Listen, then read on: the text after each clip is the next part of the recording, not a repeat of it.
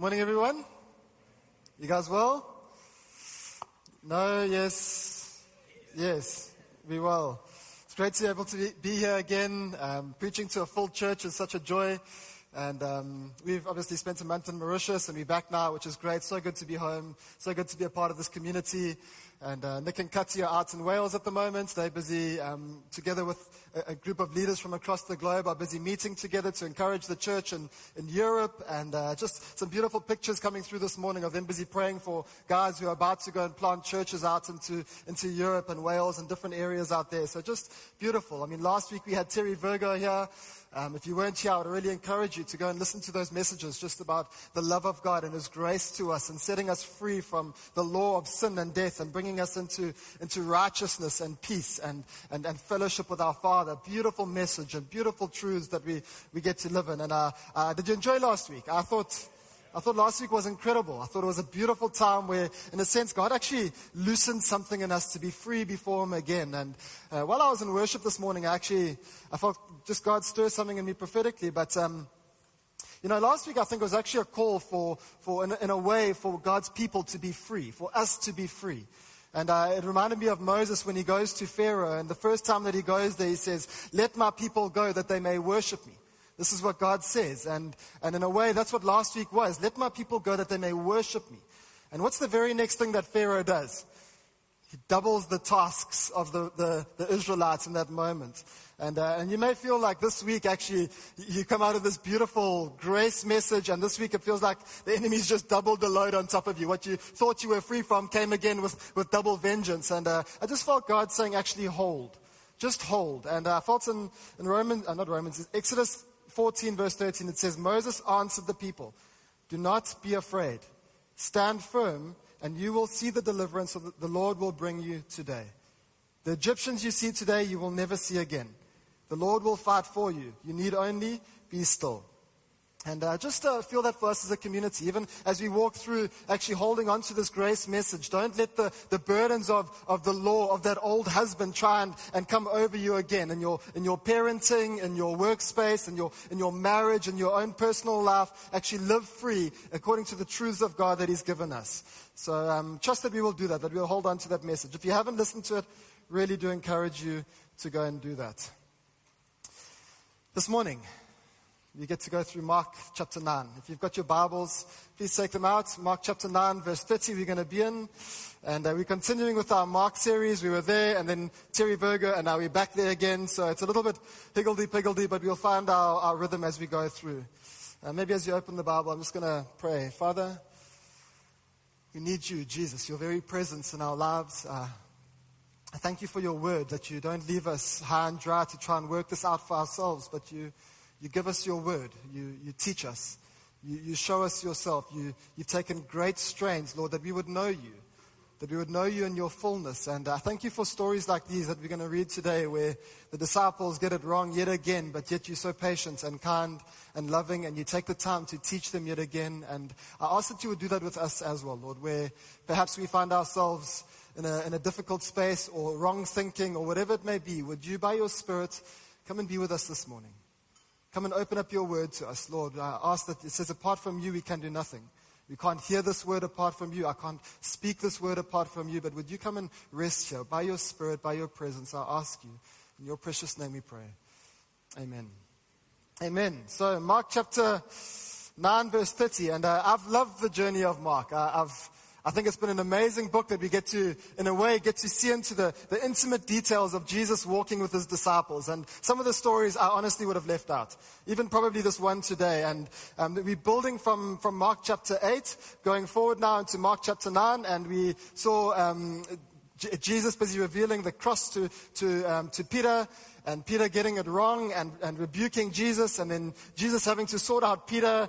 And it's just like, it's a little bit of like, whoa. And I find great courage in this, because I don't know if you find this, but certainly in my life, the discipleship, sometimes it feels like I'm getting these moments of incredible revelation where I'm seeing Jesus for who He is. And the very next moment, I say something really stupid, or I do something that's a little bit doff. It's like these polarized moments at times. And God's very gracious and very kind and takes the time to teach us as we walk out this discipleship walk. And we see that again here.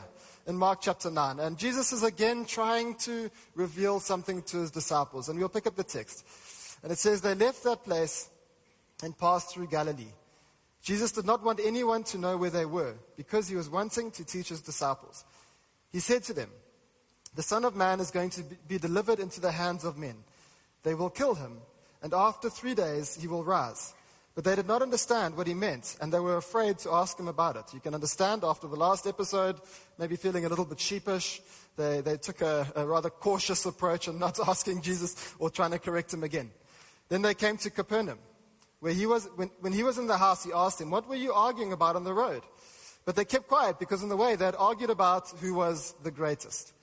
Sitting down, Jesus called the 12 and said, anyone who wants to be first must be the very last and the servant of all. He took a little child, whom he placed among them. Taking the child in his arms, he said to them, whoever welcomes one of these little children in my name welcomes me. And whoever welcomes me does not welcome me, but the one who sent me. Teacher, said John, we saw someone driving out demons in your name, and we told him to stop because he was not one of us. Do not stop him, Jesus said. For no one who does a miracle in my name can in the next moment say anything bad about me. For whoever is not against us is for us. Truly I tell you, anyone who gives you a cup of water in my name, because you belong to the Messiah, will certainly not lose their reward. If anyone causes one of these little ones, those who believe in me, to stumble, it would be better for them if a large millstone were hung around their neck and they were thrown into the sea. If your hand causes you to stumble, cut it off. It's better for you to enter life maimed than with 2 hands and go into hell, where the fire never goes out. And if your foot causes you to stumble, cut it off. It is better for you to enter life crippled than to have 2 feet and be thrown into hell. And if your eye causes you to stumble, pluck it out. It is better for you to enter the kingdom of God with 1 eye than to have 2 eyes and be thrown into hell, where the worm that eats them do not die and the fire is not quenched. Everyone will be salted with fire. Salt is good, but if it loses its saltiness, how can you make it salty again?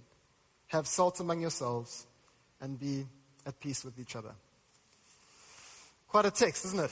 It seems a little bit bitsy. I remember the first time that I read it, it's like almost like Mark's trying to fit a whole lot of different things into this section before he goes on to something else. And I don't know if you felt like that, but the first time I read it, I did. But we're just going to work through this passage piece by piece. And I trust that God will open up the word for us as we look at it. So Jesus is wanting to teach his disciples.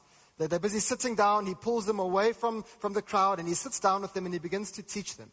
And he says to them that he's going to be betrayed, that he's going to be delivered into the hands of men, and that they're going to kill him, and that 3 days later he will rise. But they did not understand what he meant, and they were afraid to ask him about it. And how often do we find ourselves, Jesus trying to teach us about something, and we fail to hear what he's actually saying? We fail to hear that he's trying to communicate something vastly important to us. It's, Jesus in some ways puts the crowds aside for a moment. And in this moment, in this next part, on the way to Jerusalem, he's like, I need to invest myself into you disciples. And he's taking this moment to be personal with them. And what he's teaching them here is the most important thing about his entire ministry. He's teaching about the cross. He's teaching about the fact that he's going to be betrayed, that he's going to die, that people are going to hand him over, that he's going to be murdered, that he's going to be put on a cross, and that he's going to rise again.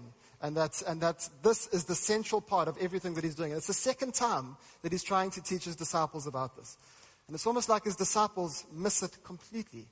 And they get stuck in an argument about who's the greatest.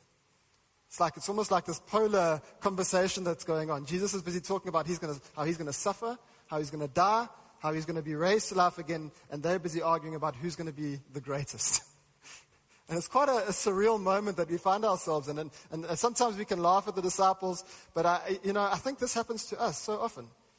Sometimes we get caught in conversations, in arguments that are so vastly different to what Jesus is trying to teach us, trying to convey to us. We see that Jesus is trying to teach us about the gospel, the central message of everything that he's trying to do. And sometimes we can make Christianity about so many other things, but here in this moment, Jesus is bringing the very central thing, the most important thing about what he's wanting to do. And that's Jesus dying on a cross, being betrayed and handed over to men, and men putting him to death, and dying in the grave and rising 3 days later. It's the central message of us as Christians. But here in this moment, the disciples are, in a way, being pressured by culture.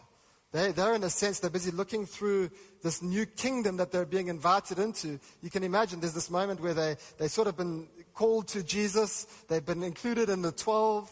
Peter, James, and John have just gone on to this transfiguration moment with them where they've got to experience Jesus in his fullness, and they've come down from this mountain, and then they can't cast out a demon, and now they're busy getting caught in an argument about who's the greatest. Who's the greatest? How is this hierarchy in this new kingdom going to work? You know, you can imagine, why was Peter, James, and John included in the transfiguration moment and not the rest of them? I wonder if that's in some ways what they were discussing. How are we going to fit into this new religious system that's going to take place when Jesus goes to Jerusalem and establishes his kingdom, which they were probably thinking. They're thinking through what's going to happen, and in some ways they're busy vying for position in this new kingdom that's going to form. And Jesus has to take a moment and really recalibrate their way of thinking. And their way of thinking was so influenced by culture. They were so influenced by the Jewish and the rabbinical ways that were happening at this time. You know, you can imagine there were the Pharisees who were like the upper end of all society. Then there were the scribes. Then there were these different levels of hierarchy. There was the high priest who was able to do this. And in a sense, they're busy thinking through the kingdom as they see the culture around them. And Jesus has to take a moment and transform their thinking to actually what he's doing and not what culture says the kingdom of God is about. Does that make sense? This whole conversation that they're busy having now about who's the greatest is in essence the lens that they're looking through about how they think the kingdom is going to be. And Jesus has to take a moment to really teach them about what the kingdom is truly going to be like. And I think how often our conversations are shaped by what we see in culture around us. And our arguments are about the culture that's busy happening around us rather than about the essence of what the kingdom is truly about, which is about Jesus dying, Jesus rising again, about his exaltation, about his work on the cross. And so often we get stuck in these arguments and these conversations that are so far from the reality or the central part of the kingdom of God. I think of these conversations that happen nowadays. I mean, even you think of things like the LGBTQI, a necessary conversation. But if the gospel is not the central piece of that conversation, we can miss it. You know, the culture can shape the way that we want to do things. There's so many different examples that we can think of. You can think of if you're not an elder, perhaps if you're not an elder, then where am I going to fit in the kingdom of God? I need to be an elder to perhaps be seen as someone who has importance in the kingdom of God. Or if I'm not a deacon, or if I'm not a leader of some sort, or if I'm not hierarchied in some way, shape or form, how am I going to be effective in the kingdom of God? Jesus knows what they're arguing about. He sees the conversations that we're getting involved in. He sees that they're thinking through the kingdom in a way that's different to what he's doing. And in some ways, they've missed what Jesus is saying here. And Jesus has to take the time to teach them now. And now he's going to teach them not about not being great, but about what greatness is in the kingdom. And I love that. You know, Jesus doesn't say it's bad that you desire to be great. You can see that in sitting down, in verse 35, he says, sitting down, Jesus called the 12 and he said, anyone who wants to be first must be the very last and the servant of all. And then he took a child and he placed them among them. And that's what Jesus is doing. He's saying, it's not bad that you want to be great. It's not bad that you want to be significant. I think all of us in some ways, shape or form, have a desire to be significant in the world. That's not a bad thing. Jesus is not saying that it's bad to be great, but he's redefining what greatness looks like in the kingdom. And he says if you want to be great in the kingdom, what it's going to look like is not being the greatest in terms of what society says is great, but it's going to be you being a servant of all. It's going to be you being like me. It's going to be you actually taking on the position of a servant of even the least person. And that's why he takes a child and he puts his child in his lap. A child in that day was a rather insignificant person. They had no social standing. They had no, like today, I think in some ways children can be idols. But in that day, children were seen to be the lowest social standing in all society. And Jesus is saying, actually, if you want to be great in the kingdom, if you want to be the one who's greatest, be the servant of the very least of my followers. Be the servant of those who seem like they're most insignificant in the kingdom of God. Don't look at those who have a high standing in social society. Don't long to be like them. Don't look to the world standard of success, but be the servant of the very least person that you think is the least in my kingdom. It's a beautiful truth, and we see him speaking about himself in Philippians chapter 2. It speaks about Jesus taking on the nature of a servant. And he's saying, actually, forget about the world standards. This is the standard that I am going to set myself. And it says, who being in very nature God, did not consider equality with God something to be used to his own advantage, but rather he made himself nothing, taking on the very nature of a servant, being made in human likeness and being found in human appearance as a man, he humbled himself by becoming obedient to death, even death on a cross. And Jesus is taking a moment to teach his disciples about what greatness is. And greatness is this upside-down kingdom that we live in. It's being last. It's being the servant of all. It's not looking for your own standing. It's not looking for your own selfish gains. It's not looking for your own standing in society, but rather it's making yourself nothing and serving the very least. It's about actually thinking less of yourself and offering up yourself for those who are precious in God's eyes. That's what it means to be great in the kingdom of God.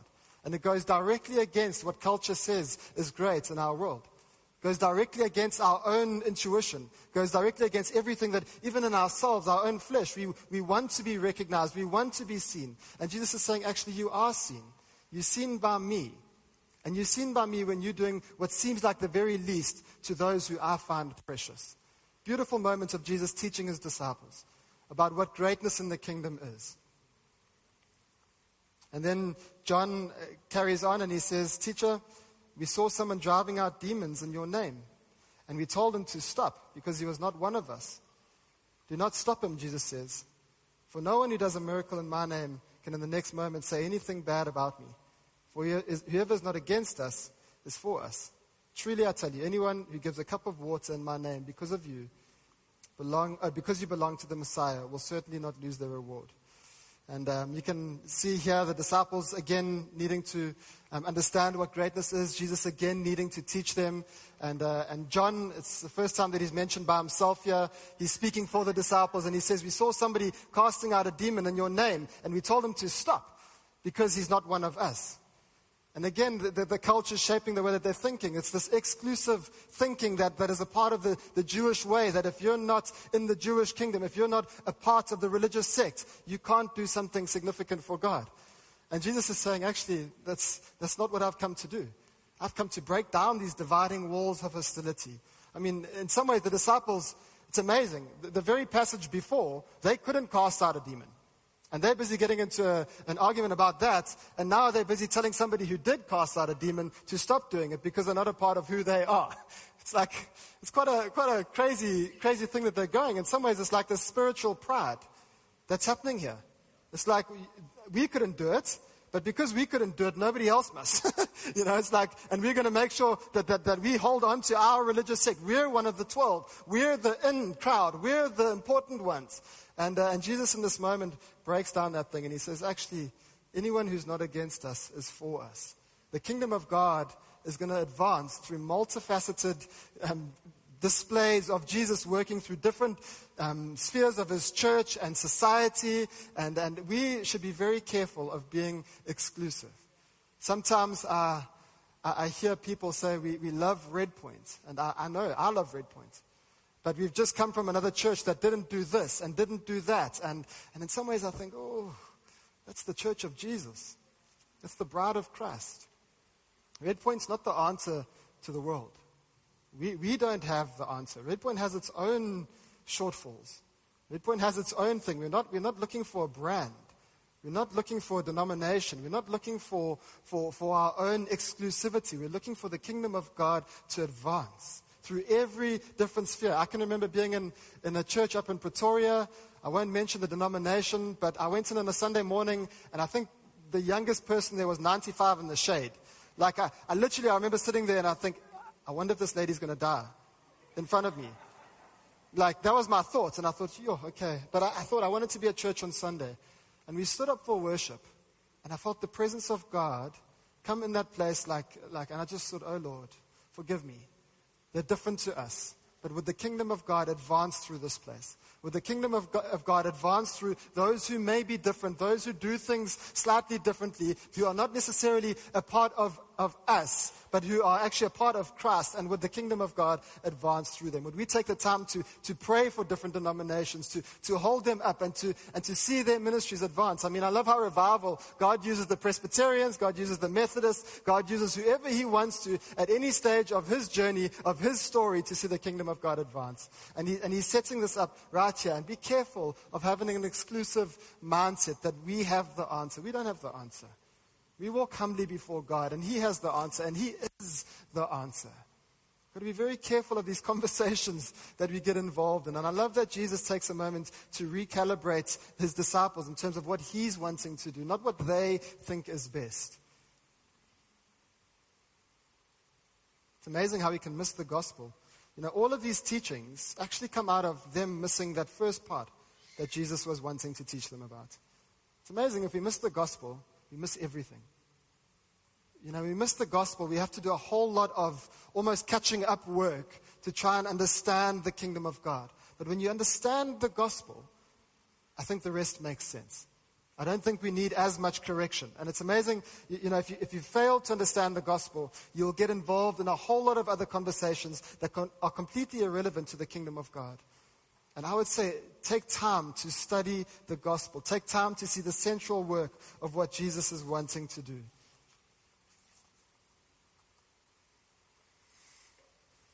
If anyone causes one of these little ones, those who believe in me, to stumble, it would be better for them if a large millstone were hung around their neck and they were thrown into the sea.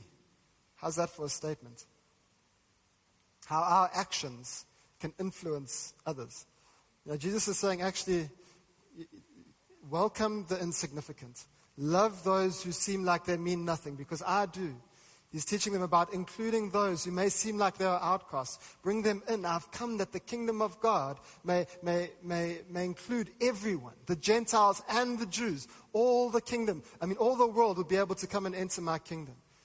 And here he goes and he says, actually, rather than worrying about who to keep out and who you think you're going to be in the kingdom, he says, be careful that you don't cause others to stumble.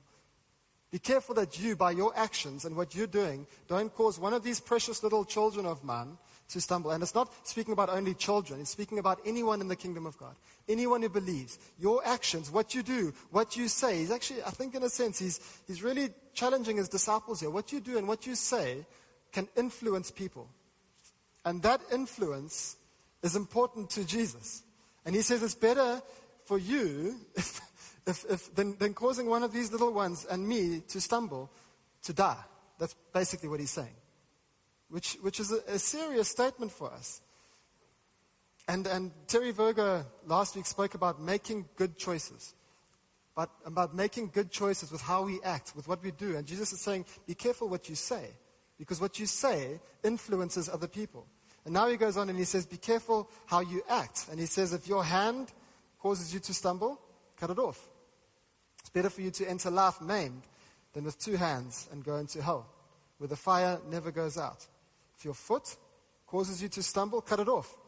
It's better for you to enter life crippled than to have 2 feet and be thrown into hell. And if your eye causes you to stumble, pluck it out. It's better for you to enter the kingdom of God with 1 eye than to have 2 and be thrown into hell. Serious statement. Jesus is not saying that you should go and cut off your arm and you should not go and pluck out your eye.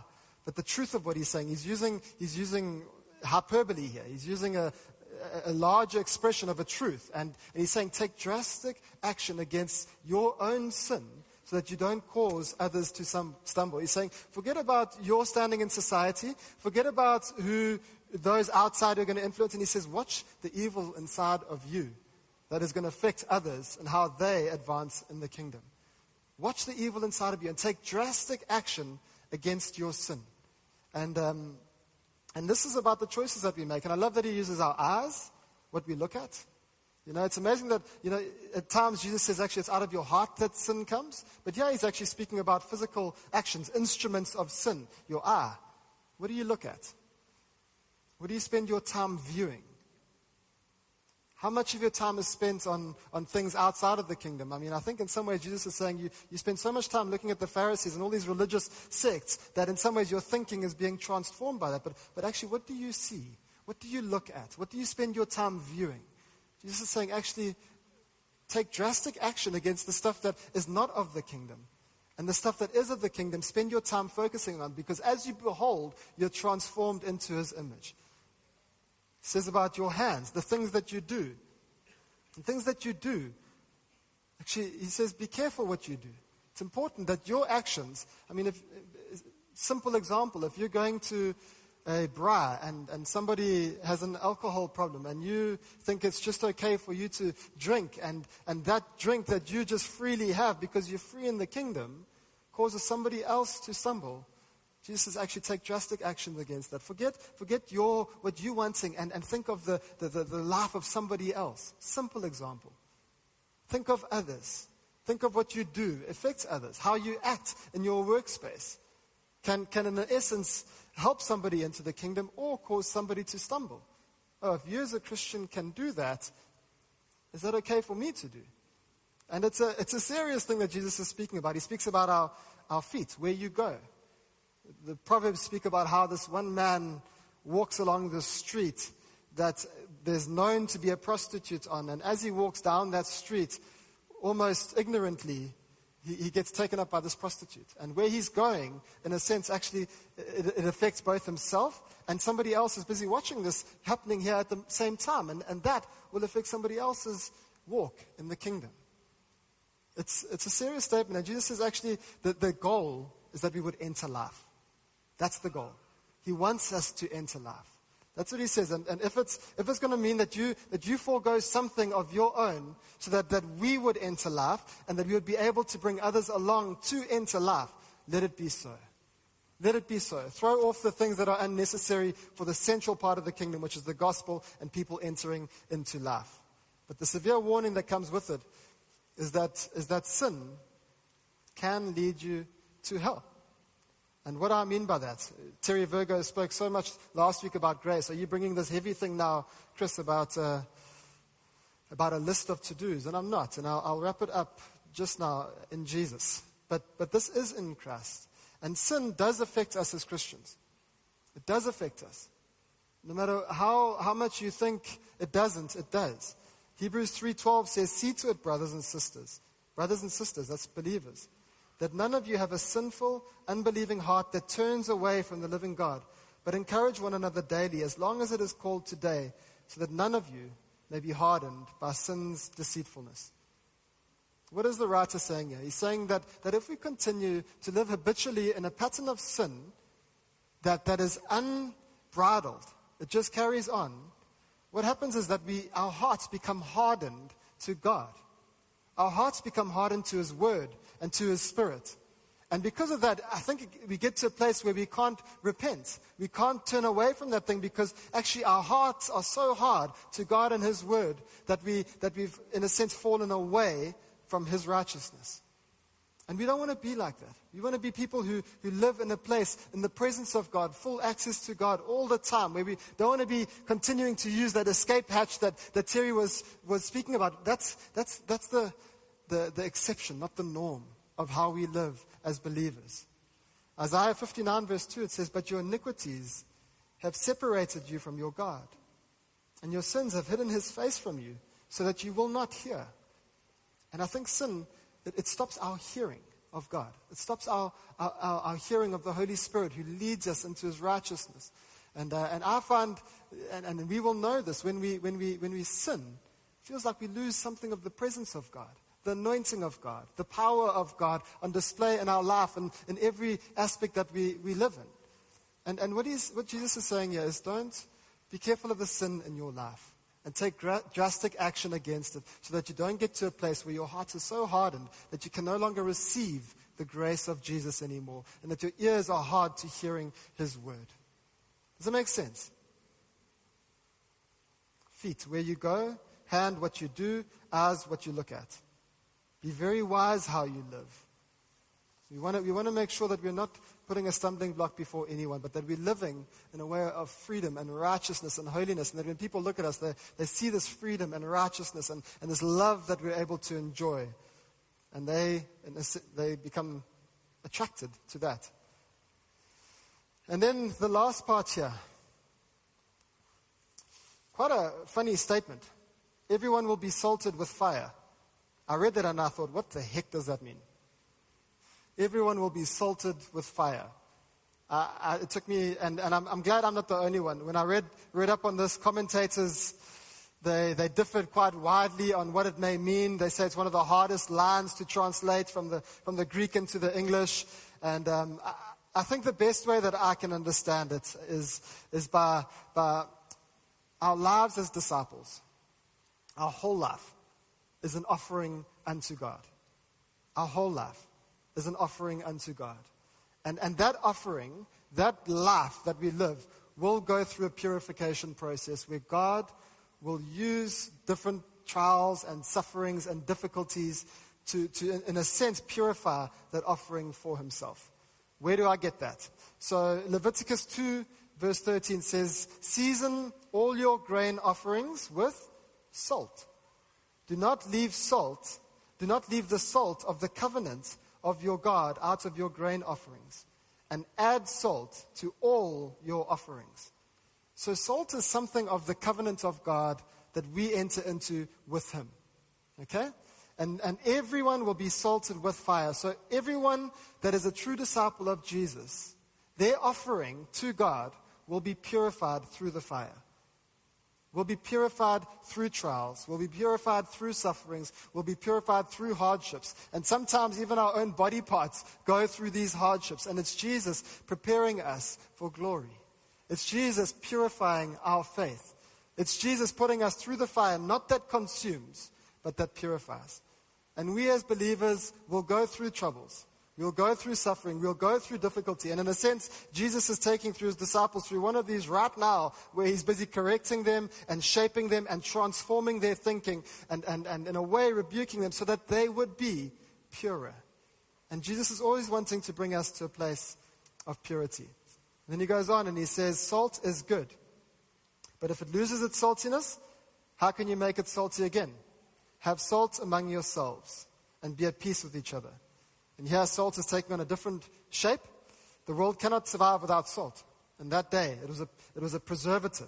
It was the thing that in a sense held the world together in terms of being able to eat. And at the same time also sharing salt with one another was a fellowship thing that they would do as disciples. Saltiness is the characteristic of disciples. It's the life-giving covenant inside of us that we give to one another that preserves the world. It's a beautiful picture that Jesus is actually portraying here. He's saying actually that the salt in you, don't lose the essence of who you are, the purpose of who you are. Don't lose that.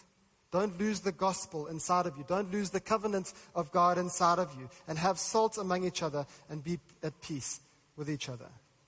Selfishness and self-centeredness will cause us to not be at peace with each other. But Jesus is teaching us that offering up your life, taking a place of lowliness, looking out for the needs of others, taking a drastic action against your own sin, will allow the salt of God, the covenant of God, to be strong within us as we fellowship with one another and as we live out this discipleship life together so that the kingdom of God would go forward. Does that make some type of sense? Are you guys with me? What's the conclusion? Have I just given you another to-do list of things that we must do and mustn't do? No, I haven't. I hope I haven't. I hope you don't feel like you've got a to-do list. What Jesus is teaching us here, it's actually about himself. He's teaching us about himself. It's impossible for us to do this in ourselves. He doesn't just tell us what to do, but he sets the example of how we to do it. He goes before us. He's the one who becomes the ultimate servant.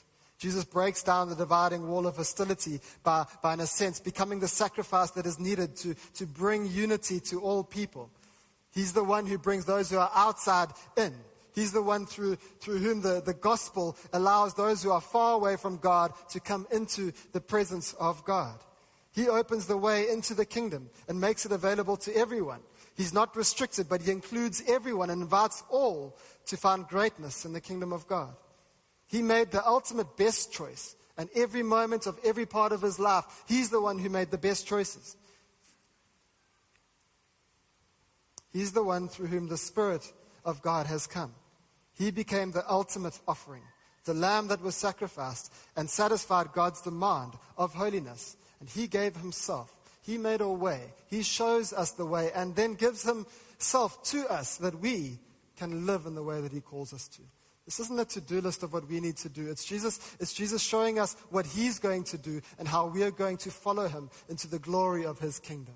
And he's giving us moments that we get to glimpse into as we process this. So what do? I thought the best place for us to end off with is in Hebrews 12. In Hebrews 12. Can you just stand together? I know it's hot. I know the fans are going. Let's stand together. And I just want to read this passage of Scripture. And it says, there's such a great cloud of witnesses that are around us. Let us throw off everything that hinders. Might be the conversations that you've been involved in. Might feel that you've messed up, that you've missed what Jesus is saying, that you've got involved in cultural conversations rather than the central part of the gospel. And it says, let us throw off everything that hinders, the weight and the sin that so easily entangles us. Then it says, let us run with perseverance the race marked out for us, this discipleship piece that we've been given. Fixing our eyes on Jesus. That's what we do. We fix our eyes on Jesus. He is the pioneer. He is the perfecter. He is the author. He's the one who goes before us. He is the one who has written the story. For the joy set before him, he endured the cross, scorning its shame, and he sat down at the right hand of the throne of God. Consider him, think about him, who endured such opposition from sinners so that you will not grow weary and lose heart. What is this passage telling us to do? Throw off our sin that so easily entangles us. Let go of it. Even this week now, fix your eyes on Jesus, on who he is, on what he's wanting to do in your life. Find the place of freedom again. See him for who he is, his righteousness and his gospel, and enter into the glory that he has for you. Is that okay? Francois, can I hand over to you? Chris, it was really great. I think for me, if I think about especially what the church has gone through, for us as a church with Terry Virgo being here last week, and he's the master on speaking on the understanding of grace and bringing the fullness of grace. I think it's a beautiful exaltation of Jesus, and we've seen as well. But I think God is just also wanting to remind us that we do not live our lives in isolation. It is not just all about us. It's actually about Jesus, and we have a responsibility for those around us. And I think that is a part of the message that has come through here today. And Jesus is not wanting to put heavy on us, but he wants us to see the value of things the way he sees it. To see how highly valued eternity is in terms of going to heaven and the opposite of hell that is there. And that we as a people, we don't put ourselves on the bondage to obey or, have certain regulations or things for us, but because we so highly value seeing more than just ourselves entering into heaven, that we will respond to a radical call of discipleship, that we would ruthlessly deal with sin in our own lives to the extent that we would cut off whatever needs to be cut off so that we don't, through our actions, cause another to stumble and miss this beautiful salvation that Jesus has for us. And so I'd love for us, as we sing, is be enthroned. It's a beautiful song. It's a song of dedication ourselves to him and of just saying again, Lord, you are worth it all. You are worth it. You are so beautiful. What you have done for me is so incredible, so liberating, so free. But make me a true representation of you and a servant of Christ also to others. That my life, as people follow me, would actually lead to finding Jesus, not trying for loopholes and escapes and things like that actually could cause them to lose their salvation. So Lord, we thank you for this beautiful morning. Thank you for the strength of your word. Thank you for Chris, Lord. We thank you for just the opportunity that we each have of entering into a relationship of wholeness with you. Something so incredibly beautiful. And like Jesus is even trying to keep on getting his disciples' eyes off themselves and onto him and onto the bigger picture, onto eternity, Lord. I pray that you'd help us with that too. and that you would cause us, Lord, to live a life that would just enthrone you at all times and bring glory to you. We praise you, Jesus.